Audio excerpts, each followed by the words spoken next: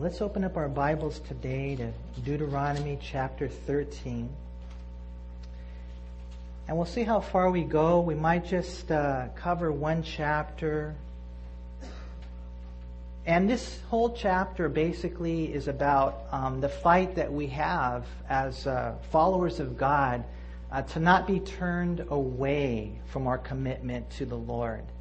We're going to see in verses 1 through 5 that really it's a call to be careful of those prophets and those dreamers, those religious people that try to turn you away through emotionalism.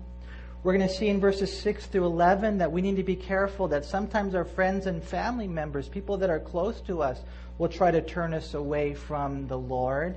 And then we're going to see in verses 12 through 18 that it can be a whole society, it can be a whole city that we need to deal with and ultimately destroy so that you and I would stay faithful to Jesus Christ. You know, it's a blessing to see you guys here today. It really is, because not everybody makes it this far.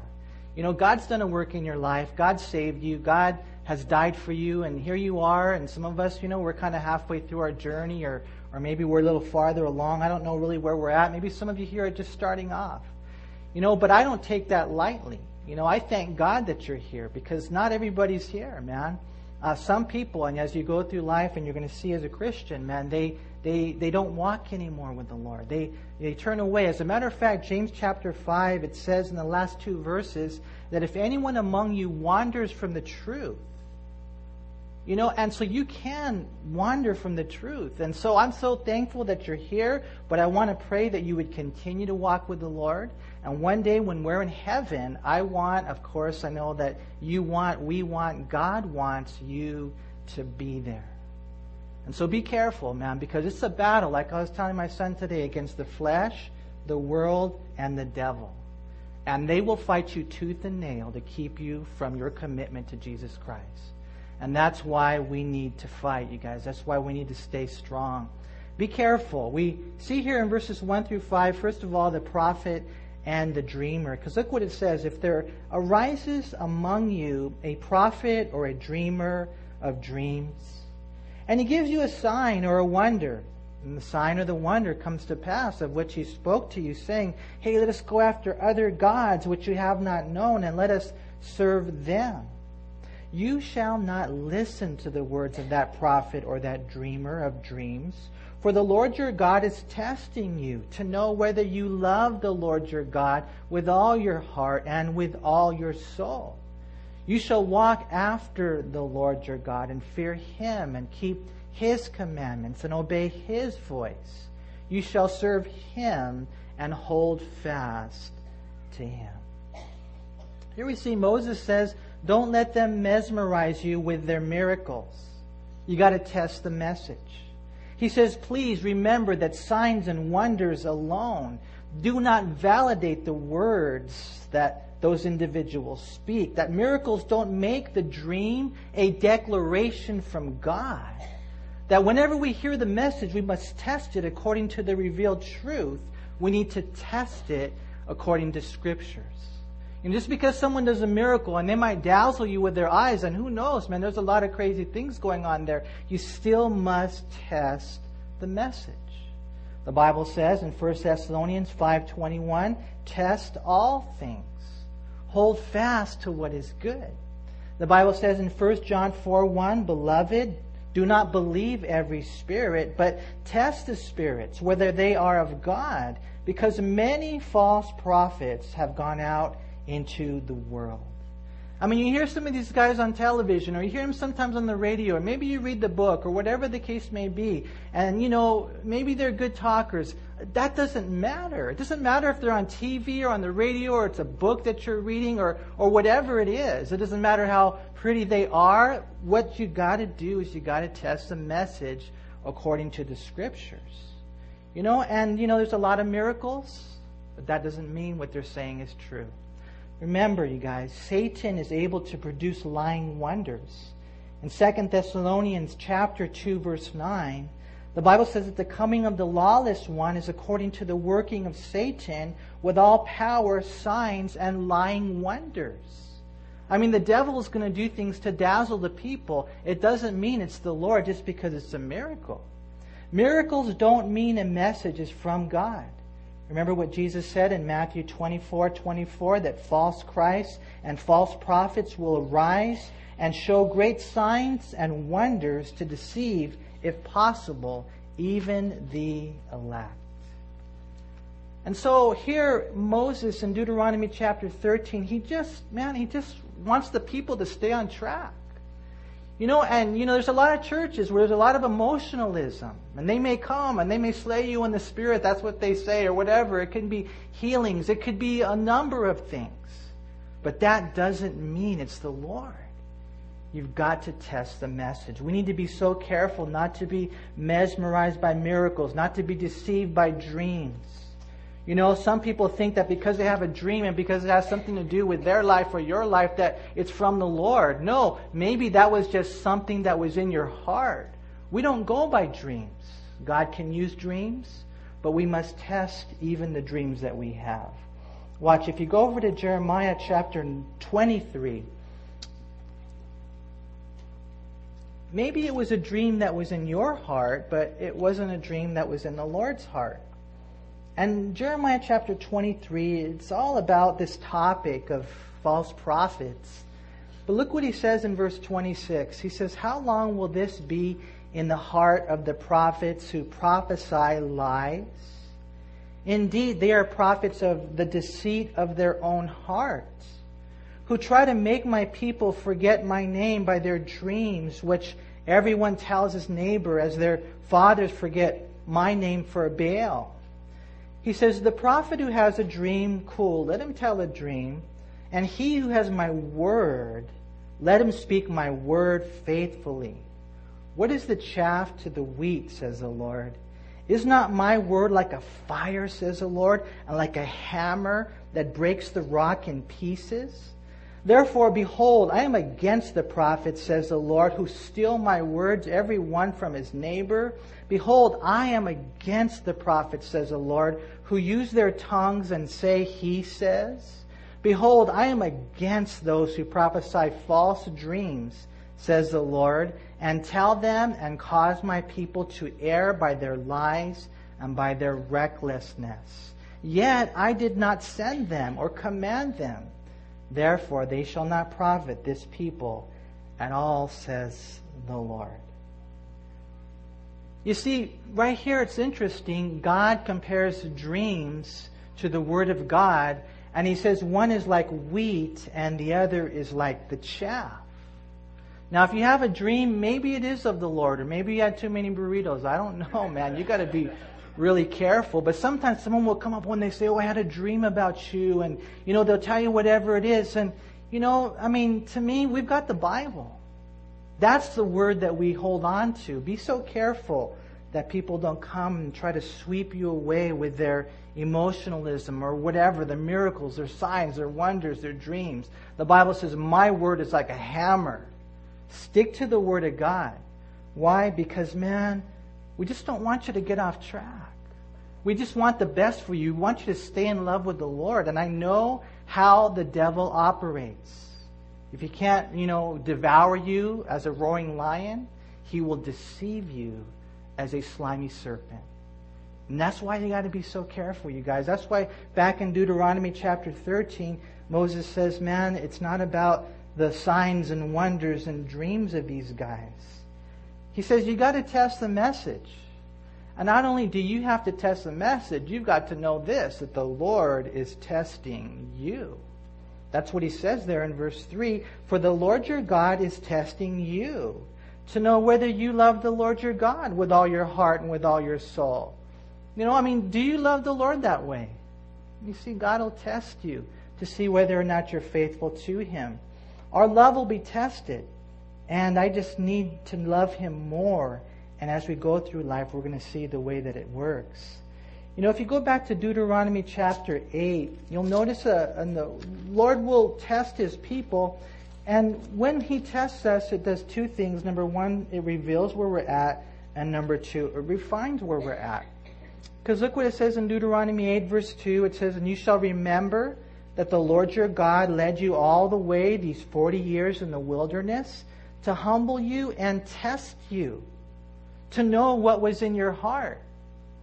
And so you go through life, and whatever it is that comes your way, and it tests you. It reveals who you really are, what you're really made of. We're known not by our actions, but by our reactions, right?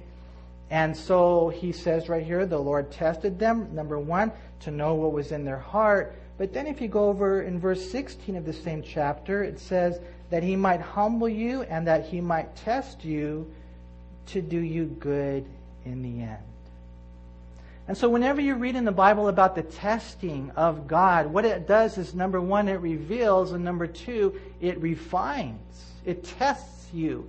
It reveals the impurities, and they kind of rise to the surface. Now it's your opportunity to skim them off so that God can do a transforming work in our life. You see, trials will test us. Temptations will test us, huh? Can you think of anyone in the Bible who was tested? I'm sure you can, huh? There is a few people, man.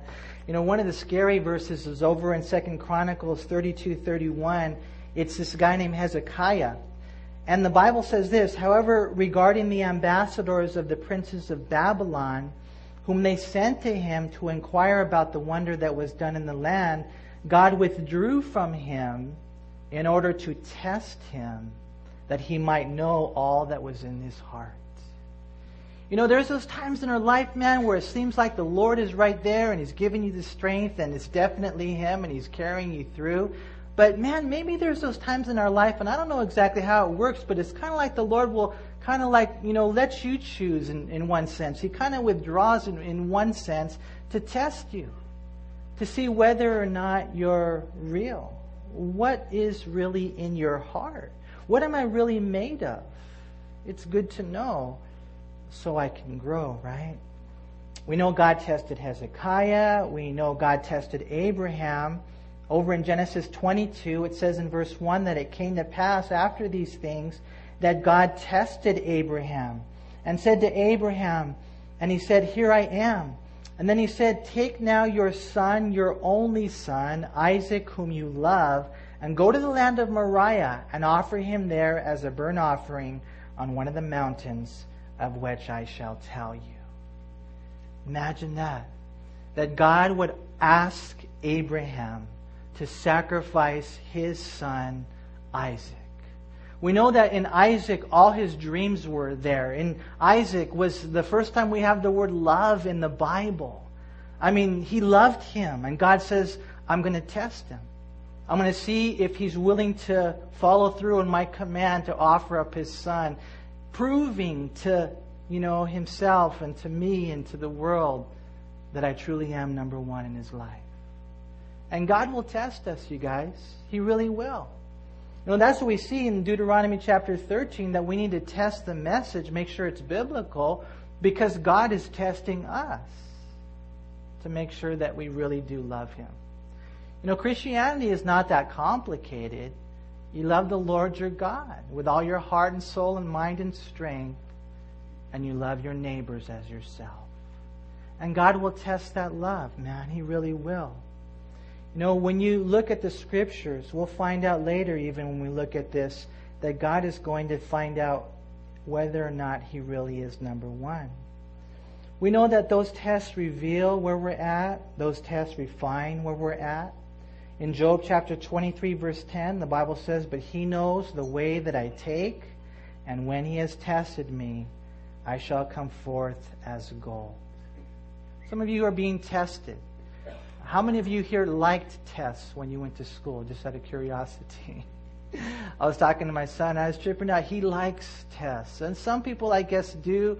Most people don't. But we're going to be tested, you guys, to reveal who we are, to show us who we are, and to refine who we are. To whether, you know, find out whether or not the Lord really is number one in our life. In Deuteronomy 13:3, we read it there. It says, "The Lord your God is testing you." If a prophet or a dreamer tries to turn you away from the Lord, God says this. I want you to do a couple of things. First of all, notice there in verse 3, in the beginning, he says, you shall not listen to the words of that prophet or that dreamer of dreams. First of all, don't listen. Continue to love the Lord. Walk after the Lord. Fear Him. Keep His commandments. Obey His voice. Serve and hold fast to Him, the Bible says. That's the first thing I want you to do, is stay on track, stay in love with God. But the second thing I want you to do, he says right there in verse 5, is put him to death. I kind of like that. Look what it says.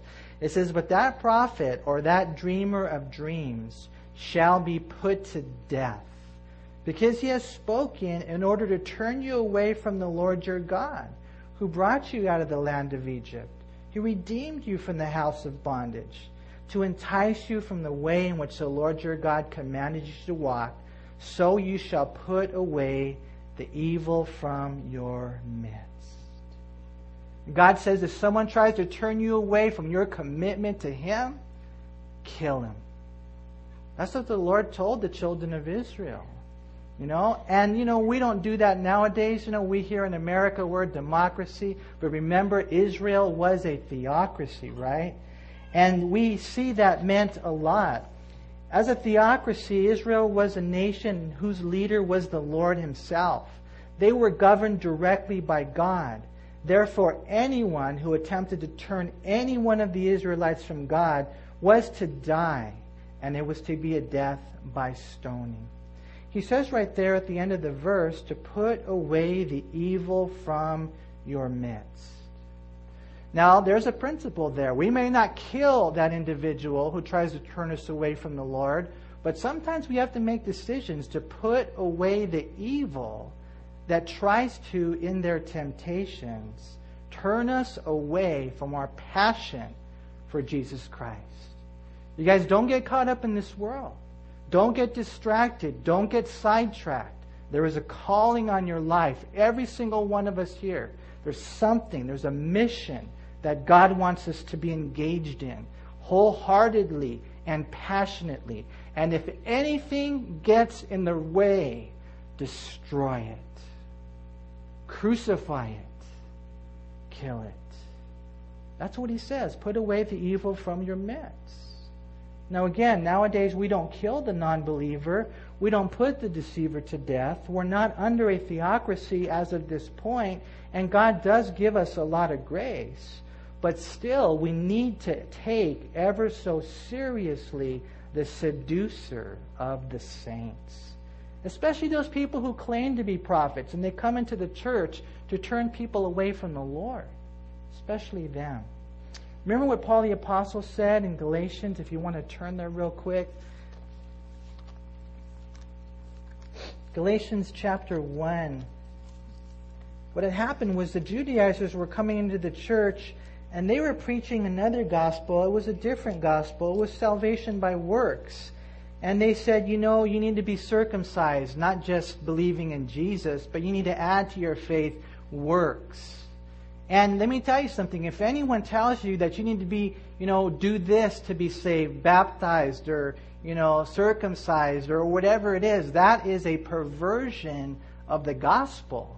If they say you have to go knock on doors in order to be saved or whatever it is, that's not something to mess around with. That's why Paul the Apostle here in Galatians chapter 1, look what he says in verse 6 to the Galatians. He says, I marvel that you're turning away so soon from who? From Him. You're turning away from Him who called you in the grace of Christ to a different gospel, which really is not another, but there are some who trouble you and want to pervert the gospel of Christ. But even if we or an angel from heaven preach any other gospel to you than what we have preached to you, let him be accursed. As we have said before, so now I say again, if anyone preaches any other gospel to you than what you have received, let him be accursed. Paul says, let him be damned. Later on he says, I wish they would castrate themselves. See, if people come and they try to turn you away from the Lord in any way, shape, and form, don't mess around. Don't be Mr. Nice Guy. Serious stuff is taking place. Jesus even told Peter, when Peter was getting in the way, "Get behind me, Satan. You're not mindful of the things of God, but the things of men." Don't let anything come between you and your relationship with God. Don't be nice to those things. Don't be nice to those people. Protect your family. Protect your walk. Again, we don't kill them. Don't go killing them, okay? But we do take this very, very seriously. And we need to warn you to beware. We need to warn you to be aware that some will try to turn you away. There's a movement in the church nowadays. It's called the emerging church. And you can go to pretty much any Christian bookstore and you can find their books there. But it's not the truth. It's a seduction. It's heresy. You know, Jesus said in Matthew 7:15, "Beware of false prophets who come to you in sheep's clothing, but inwardly they are ravenous wolves." I think we have a picture right here. Isn't that ugly, man? That's ugly, huh? That's what they are. They are wolves in sheep's clothing, you guys. They look like a sheep. And they talk and they carry a Bible, you know, and they use Christian jargon and terminology. But Jesus said inwardly they're ravenous wolves. And that's why, you guys, you know, we have to say these things. We have to warn you. Acts chapter 20, verse 29, Paul says, "For I know this, that after my departure, savage wolves will come in among you, not sparing the flock. Also from among yourselves men will rise up, speaking perverse things to draw away the disciples after themselves." And it happens in the church. And that's why we need to be so careful. See, Moses here in Deuteronomy 13, he warns the people about the prophets and teaches the people of God how to deal with them, deal severely with them, you guys. He next warns the people about close friends and family that might attempt to turn you away from the Lord as well. Look what he says in verse 6. He says, "If your brother, the son of your mother, your son or your daughter, the wife of your bosom," even your wife, "or your friend who is as your own soul," in other words, this is a very close friend, "secretly entices you, saying, 'Hey, let us go and serve other gods, which you have not known, neither you nor your fathers, of the gods of the people which are all around you, near to you or far off from you, from one end of the earth to the other end of the earth.'" He says, "You shall not consent to him or listen to him, nor shall your eye pity him, nor shall you spare him or conceal him, but you shall surely kill him. Your hand shall be first against him to put him to death, and afterward the hand of all the people. And you shall stone him with stones until he dies, because he sought to entice you away from the Lord your God, who brought you out of the land of Egypt, from the house of bondage." You know, every once in a while the Lord reminds me what he did when I got saved. And it's good to remember that, you guys. You know, I'll never forget the day that I got saved, man. I'll never forget that day. I cannot deny the day that God came in and totally radically changed my life. For some of you here, maybe it was a day. For some of you here, maybe it was a season.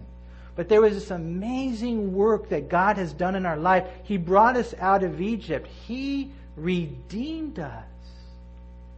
And so now you've got people, you've got individuals, you've got things, you've got circumstances, situations that are trying to come between you and your Redeemer, the one that saved you. And Moses says, man, whatever you do, don't let it happen. It doesn't matter if it's this great prophet or dreamer. It doesn't matter if it's your brother or sister or your spouse or your best friend. Let nothing come between you and your relationship with God. You know, and when you read this right here, it's really heavy. It doesn't matter who it was. If they tried to turn you away from the Lord, God says, don't consent, don't pity them, don't spare them, don't even conceal the fact that they were deceiving you.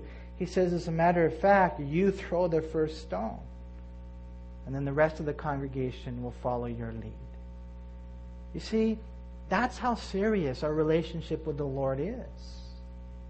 Now, some might look at this and they wonder, well, wait a minute, Manny. I remember reading in John chapter 8 how they brought this woman to Jesus, and Jesus said, hey, who's without sin, let them cast the first stone. Well, we need to remember it was a different time, it was a different testament, it was a different setting and a different situation. In John chapter 8, the religious leaders set her up, right? They framed her. And also, when you look at John chapter 8, we know that her sin was not a religious deception, which is a totally different category. There's a few sins that God really despises. And, those that, have that religious deception, or those that divide the congregation. God takes that very seriously. We mentioned earlier that this is a theocracy, and that means that they were governed by God. Their leader was the Lord Himself, not a democracy. And so nowadays we don't put people to death for this and like this, but you make sure you come away with the principle here, and that is this, that we need to have the priority in all of our relationships, to make sure that we really love the Lord more than anyone else. Do you love the Lord like that? Remember what Jesus said in Luke 14:26, if anyone comes to me and does not hate his father and mother, wife and children, brothers and sisters, yes, and his own life also, he cannot be my disciple. I mean, you read that and that's heavy, huh? In other words, there should be no rival thrones whatsoever, whoever it might be. And whenever there's a conflict between Christ and this close friend or family member, guess who wins? The Lord wins. As a matter of fact, His margin of victory should be so great over every area of the relationship that we read right here in Luke 14:26, Jesus says they've got to hate their father and mother, wife and child, brothers and sisters, And that's pretty heavy. In other words, it's to be so much more that, for example, we'll speak of an individual named Jenny, and she doesn't really like them that much. But it's not that Jenny doesn't like them that much. It's just that Jenny loves the Lord that much more.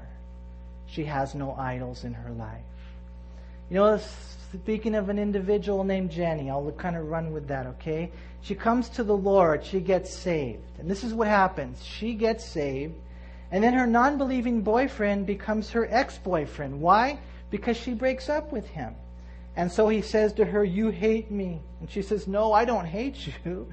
I just love God. And if God says we can't be together, we can't be together. Why? Because the relationship with God is far greater than your relationship with anyone else. And we as God's people must know when to unite and also when to divide. Oftentimes those divisions and those stands need to be made even within the relationships of those who are closest to us. Jesus said in Matthew 10:34, do not think that I came to bring peace on earth. I did not come to bring peace, but a sword. For I have come to set a man against his father, a daughter against her mother, and a daughter-in-law against her mother-in-law. And a man's enemies will be those of his own household. And so your dad tells you, you become a Christian, right? And your dad tells you that you have to baptize your infant child. Why? Because he's a diehard Catholic. And so what do? Do you compromise for peace? God says, no, I didn't come for that kind of peace. I came for you to make a stand. And so what do? You say, sorry, Dad, the Bible does not teach infant baptism. And then your dad says, well, if you don't baptize my grandson, I will disown you. And so what do? You make a stand. Why? Because you love God more. I remember when I got saved, my Thea Mary, who I used to live with at one time, she told me, ay, mijo, just don't leave the Virgin Mary. That's what she told me. But I had to choose the truth over my Thea, right? And I told her, hey, Thea Mary, no offense, but the Bible says there's one God and one mediator between God and men, and that is the man Christ Jesus. She didn't like me for a while. It's okay, right? Now we're friends again. It's kind of cool. God's done a work in her life. God's done a work in my life. All I'm saying is this, you guys, don't let anyone come between you and your relationship with God. Don't compromise for the sake of peace. Make a stand. Love the Lord more than your spouse or your children or, whoever it is. your girlfriend, your boyfriend, because God will test us. We know the nation of Israel was a theocracy. And back in the Old Testament, it didn't matter if they were prophets or dreamers, publicly deceiving, or even if they were close friends or family members, secretly deceiving. If they tried to turn you away from the Lord, they were to be executed. And all I'm saying is this, we don't go around executing them, man. But do you see how serious it is to God? He wants us to see that. If you go back to Deuteronomy 13, notice in verse 11, this would not just be punitive, it would also be preventative. Because he says in verse 11, so all Israel shall hear and fear, and not again do such wickedness as this among you. You see, in looking at this, we see that some might say, oh, it's so severe, but in all reality, it's simply safe. If deceivers die, then deceivers decrease. That's the way it works, and it really does work. As a matter of fact, there will be less and less deceivers. That's what ends up happening. You know, if you steal in America, what happens? They slap you on the hand, right? If you steal in Iran, what happens? They cut off your hand. Okay, guess where there's less theft? You'll never guess. Now, should we do that? Oh, man, sometimes I say yes, but I probably wouldn't have either hand right here. Probably not, but man, all I'm saying is that you guys who are parents and we who are church leaders, we take these things to heart. We realize that this is the way that God purifies His people. It doesn't matter if it's a prophet, it doesn't matter if it's a dreamer, it doesn't matter if it's a close friend or family member. It doesn't even matter if it's a whole bunch of people. Because look what we read next in verse 12. It says, if you hear someone in one of your cities, which the Lord your God gives you to dwell in, saying, corrupt men have gone out from among you and enticed the inhabitants of their city, saying, let us go and serve other gods which you have not known, then you shall inquire, search out, and ask diligently. And if it is indeed true and certain that such an abomination was committed among you, you shall surely strike the inhabitants of that city with the edge of the sword, utterly destroying it, all that is in it, and its livestock, with the edge of the sword.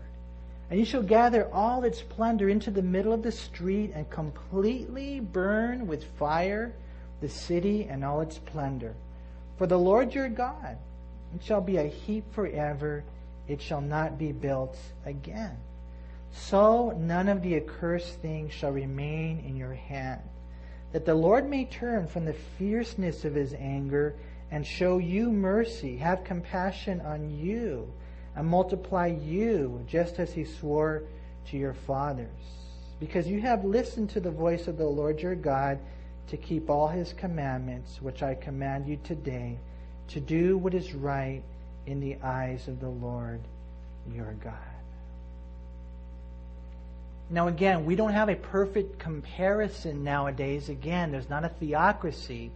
But there's some things here that are very, very practical for us. Because what does the Bible say? A little leaven leavens the whole lump. And if there's sin in the camp, it will affect the whole church. If there's sin in your house that you're tolerating, that you're not taking out, it will infect your whole family. That's why leaders, when you look at this right here, you got to take it to heart. I mean, here you have the whole nation of Israel, and somehow you heard it through the grapevine that one of these cities is totally corrupt. And so you might say, well, that's just a city over there, it's not a big deal. God says, no, because you need to take care of it. Because if not, He says right there in verse 17, then you will experience the anger of God towards you. You see the way it works? Remember in the book of Joshua, chapter 7, when it talks about, the secret sin of Achan? He took some stuff, put it under his tent, thought it was no big deal. And what ended up happening? The next war, they went out against this little town called Ai, and they could not experience victory. Why? Because they didn't deal with the sin in the camp. And God just says, you know what, you guys, this is very serious. It's a war. You know, I've never been in a war. I've never been to Afghanistan or Iraq or Vietnam. Some of you here have. Korea, World War I, World War II. I mean, you know, that's war, right? But we're in a war too. It's a war for your soul. It's a war for the soul of your family. And God says you can't be Mr. Nice Guy when it comes to stuff like this. God says you can't let anything come between you and your relationship with Him. He says you got to kill it, or it will kill you. It's so important for us to see this, you guys. Again, we don't wipe out cities any longer. We're not a theocracy like Israel was. And I say that over and over again because I want to make sure it's clear to you guys, you know. But we should wipe out sin, huh? We should wipe out sin utterly and severely. We need to remove the cancer before it's too late. And in looking at this right here, I think it's important for us to take this to heart. You know, in one sense, the first portion of our chapter today had to deal with the religious aspect. Be careful, the books, the preachers, the teachers, the guys on TV and the radio, all that stuff out there. Be careful, because there are many wolves in sheep's clothing. Test it according to the Scriptures. Not just emotionalism, not just fancy rhetoric, not just good talkers. Is it scriptural? First it's religious, and then it's kind of relationship. Is there anyone that we're putting before the Lord? You can't. God says, I'll test you on that. And then the second thing we see right here, in one sense, the third thing, is that radical decision. When it's the big things in life, here we see it's a whole city that you have to make a stand against. And I guess I'll kind of close with that whole concept right there, you guys. What's the big decisions that you need to make in your life today? What is the big decision that needs to be weeded out, that needs to be surrendered, that needs to be changed, that needs to be transformed in your life? It's a whole city, but it's a whole city that in one sense will take you down. You know, look what it says right there. It says in verse 14, you shall inquire and search out and ask diligently. And you know, when you take that at face value right there, he's talking about you got to make sure that you don't go and execute a city and wipe out a city where it wasn't really true. The rumors that you heard, we know that's the face value right there. But when we take this whole thing and we bring it into personal application, I think there is a search that needs to take place. I think there is a deep examination in our heart that needs to, be done in all of our lives. That we need to look at this in face value, and we need to look at this a little deeper. Because in the Old Testament, God spoke in pictures. God spoke with visuals. And what that is now is a New Testament truth in which God speaks many times to individuals. The whole thing right here is what? The children of Israel on the brink of the promised land. The promised land. It's where you belong. But there's something getting in the way of where you belong. That victorious Christian life of wholeheartedly serving God and experiencing victory. There's something getting in the way. And we need to execute anything that gets in the way. And you search diligently. And you say, okay, Lord, this is where I belong. And now I see, Lord, as I look deep in my heart, that this is what's getting in the way. And what do you need to do? You need to kill it. You need to repent. You need to give it to God. Totally, you guys. It could be pride. It could be anything. It'll get in the way. And it'll ruin you. Remember Psalm 139? Verse 23, he says, search me, O God, and know my heart. Try me and know my anxieties, and see if there's any wicked way in me, and lead me in the way everlasting. The New Living Translation says, point out anything in me that offends you, and lead me along the path of everlasting life. And I just pray that God would bless you, that God would speak to you, man. There's big decisions that need to be made. There really is. I mean, the apostles, what did they do? They left their nets. That's a big decision. Matthew, the tax collector, he left his net. I mean, there's big decisions that need to be made in our life. There's cities that need to be wiped out. There's prophets, there's dreamers that need to be tested. There are even loved ones that sometimes get in the way, and you can't let that happen. When you stand before God one day, you will stand alone. You and God. You know, that individual that you're sometimes putting on a pedestal, you're putting before the Lord, they're not going to be there. They're not going to be like in between you and the Lord. It'll be you and the Lord. And how was your commitment to Him? I know this now. When I read that chapter right there, and I see what sin does, and I see how God just wants us to kill it, I really, really take this seriously now. And I pray that you would too. James says, brethren, if anyone among you wanders from the truth, whatever you do, don't let that happen to you. As a matter of fact, I think that as we live life as Christians, that every single day, the fire should be stronger. You guys, let's go full bore. Don't let anything hold you back anymore.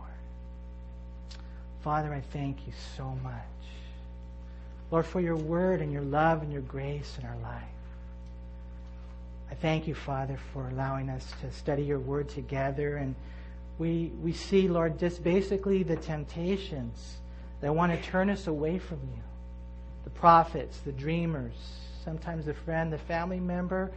Lord, it could be anybody. It could be a whole city, a big thing. Whatever it is, Lord, I pray that today you would show us, that we would search our hearts, and Lord, that we would go forward as committed followers of Jesus Christ. We know that we're living in a world that's going in the complete opposite direction. And sometimes, Lord, I think we're even in the church, generally speaking, that is going in the wrong direction. Lord, help us to see that. Help us, Lord God, to see that we need to be radical, that we need to be different. I love you, Lord, and I thank you so much, and that you would love us enough to even warn us. I pray for your beautiful people that are here today. I pray, Lord, please, I beg of you for the power of the Holy Spirit, Lord, to fall afresh upon our lives and to make us, Lord, and to break us, Lord, New Testament Christians, Lord, Christians living in the book of Acts. Father, give us wisdom. Give us wisdom in the church.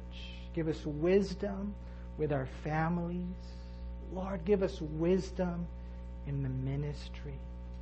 Give us faith. Make us men and women of prayer and the word and fellowship and service. Lord, we just need you tonight.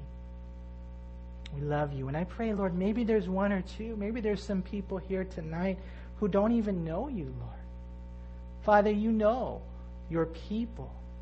And so, Lord, I pray if there's anyone here tonight who's not a Christian, God, I pray that right now your Holy Spirit would point that out, that they don't really have a relationship with you.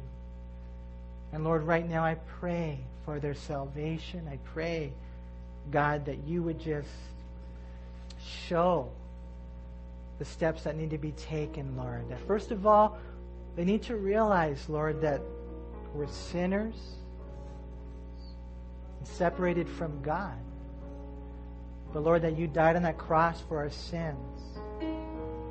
And tonight, Lord, I pray that whoever person is, maybe there's one or two or more here tonight, that tonight they would know that salvation takes place when we turn from our sins and trust in Jesus Christ as Lord and Savior.